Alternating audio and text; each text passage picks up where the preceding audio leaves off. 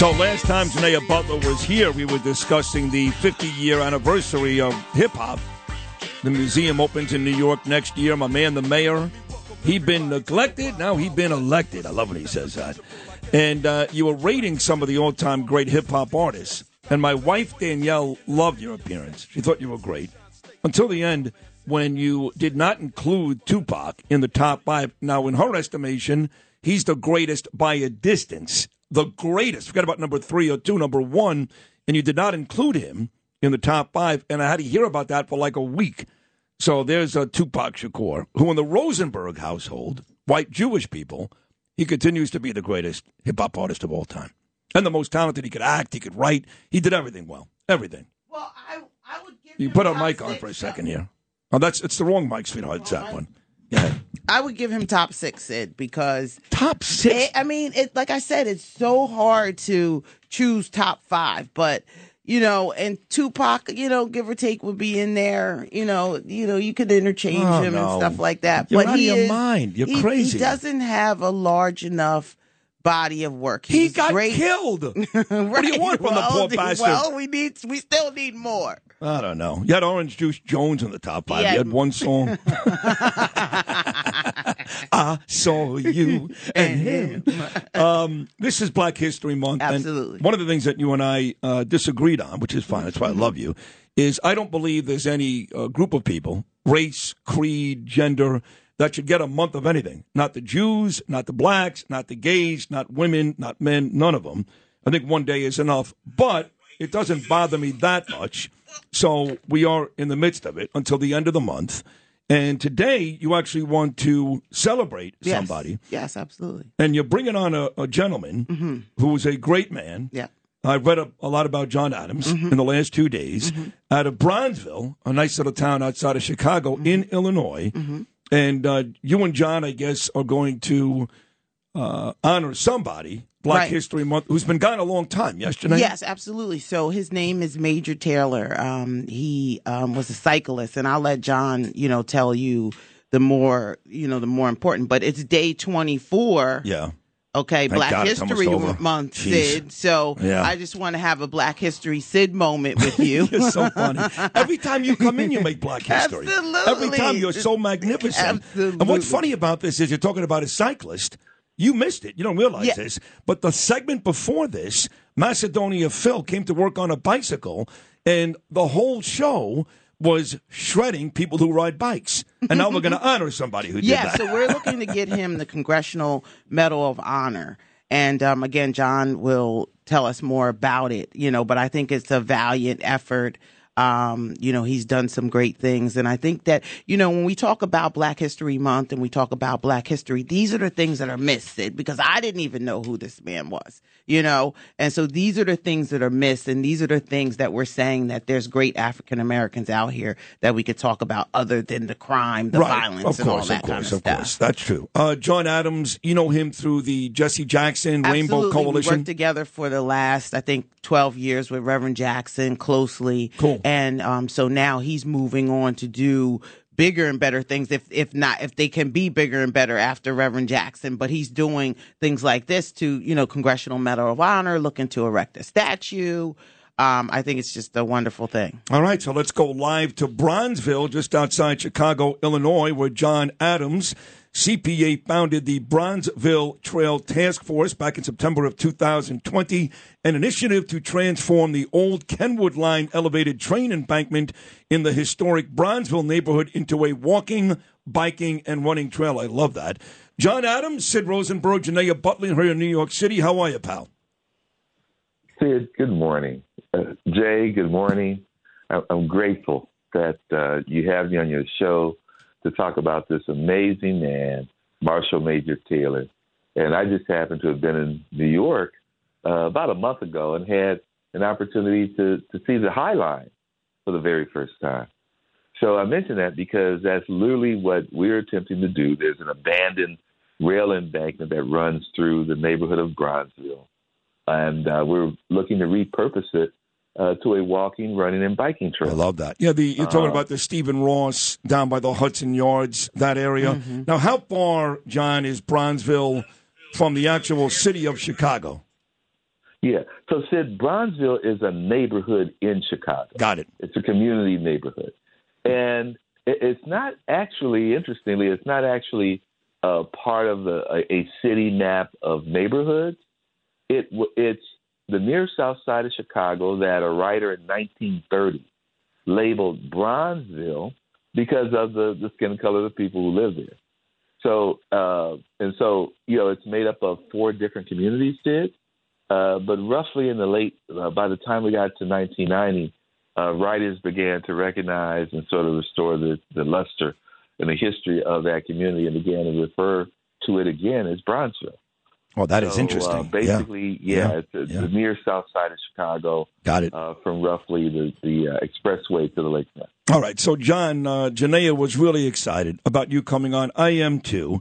And specifically about this gentleman you're going to tell my listening audience about that Janaea believes deserves the Medal of Freedom. I'm on board as well on this during this Black History Month. Tell everybody why this specific person deserves this. Absolutely. So, Sid, Marshall Major Taylor was born 1897. His dad fought for the Union in the Civil War, and his dad was a carriage driver for a wealthy white family in Indianapolis. The family had a son who was approximately the same age as Major, and as Marshall Taylor. I'm going to call him Marshall for a moment. And at the time they bought their son a bicycle, they bought Marshall a bicycle. And Sid, perhaps you and your audience know that we're talking about an era, prior to automobiles, where cycling was a big deal.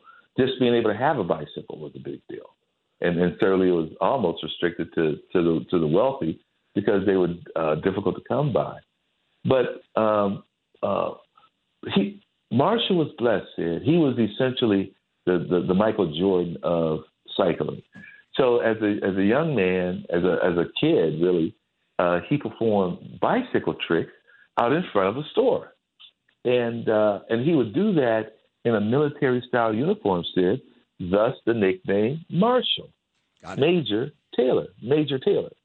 So Major Taylor proved himself. He entered cycling races in Indianapolis. He was very good at it. Again, he was just blessed, Sid, and was very successful in winning local races in Indianapolis. His trainer moved him to Worcester, Massachusetts, where there is a gorgeous monument in Worcester. And pardon me with my Midwest accent if I'm not pronouncing Worcester correctly. Worcester. But, there you go. Thank you. Help a brother out. Help him out. Got it. And so there's the Major Taylor Association is located in Worcester, and that's where he lived as a young adult, as a teenager through his adulthood, until he moved to Chicago in 1930. But I'm going to go back now to his career. In 1899, Sid, he won a sprint championship in Montreal. And just to put it in context as to where we were as a country, in 1896, the Supreme Court rendered the decision Plessy versus Ferguson, separate but equal. Yep. So a lot of the races that Marshall had been in were segregated races. In fact, he raced in Chicago in Negro Championship cycling event. But he won an international race in Montreal, thus becoming the first African-American to win an international championship in any sport. And for the next 10 years, he raced all over the world, Australia, Germany, France, Great Britain, won the vast majority of the races he had entered. He raced in New York, what was called the 6-day race at Madison Square Garden in front of over 50,000 people. Cycling was huge in that era. It was one of the 3 big sports between boxing, cycling, and thoroughbred racing. So he had this amazing career, Sid. He retired in 1910. He was a very religious man as well, Sid. He would not race on Sundays. And he also believed in clean living. He would not drink. So it wasn't the kind of guy I would hang out with, Sid, but, I don't know that again. Me either. But it certainly sounds very, very worthy of all the accolades you provided this morning, and Janaea, and the Medal of Freedom. Certainly sounds like very worthy of that. Really a tremendous story. Sounds like a great man who overcame a ton of obstacles and was so successful at what he did. So I'm running short on time here, John, but I do appreciate you sharing the story this morning. I really do. Thank you, Sid. And we want to encourage you and your listeners to go to change.org. And if you search Marshall Taylor, Congressional Gold Medal is the honor that we're seeking on his behalf. You can sign a petition compelling Congress to make such an award. And Sid, this absolutely will not happen without bipartisan support. This is not just a Democratic initiative or a Republican initiative. It's going to require 2/3 of the House for him to get the Congressional Gold Medal and 2/3 of the Senate. So we absolutely need everyone's support behind this and to recognize this amazing man posthumously. His great-granddaughter, Karen Donovan, was in Chicago with us on January 24th when we launched the online petition. And I haven't checked this morning, but we had, at the present time, over 2,100 signatures on that petition. Wow, that's so great. Again, that's www.change.org. And if you search Marshall Major Taylor Congressional Gold Medal, it'll come right up. And we ask you to sign, and we ask you to share it with you throughout your social media content. You got it. Listen, you got me. Again, I agree with you. This is not about politics, Democrats, Republicans. This is about America standing up for a fine man like you are, John Adams. Thanks again for joining us this morning. God bless you. Good luck. We'll talk again very soon. Same to you. Thank you, sir. Take care, pal. Bye. So there you have it, Janaea. Yeah, how'd that go? That go Black for you? History moment with Sid. Day 24. I love it. Look, this is breakthrough in America. That's okay? right. This is the real breakthrough. Now, that was great. He sounds like a terrific guy, this gentleman. And John Adams is certainly a very impressive man. And you're a lovely, lovely, lovely woman. And I hope it all works out. I'm on your side. So we'll see what we can do. Thank you so much. Good to see you. You look great as always. Thank you. That's our friend Janaea Butler, folks. John Adams out there in Bronzeville, Illinois. Change.org, folks. Change.org. And let's help Major get that posthumous award as he so deserves. Hi, it's Lou Dobbs for Priority Gold, America's precious metals dealer. These are volatile times with high inflation, soaring debt, wars on multiple continents, and rising financial stress. Central banks are buying gold to diversify their reserves, so are many Americans. Call Priority Gold and find out how precious metals can help you diversify your portfolio. They're highly rated and happy to help. Call 1-866-303-6357 or get a free gold guide at PriorityGoldGuide.com. That's PriorityGoldGuide.com.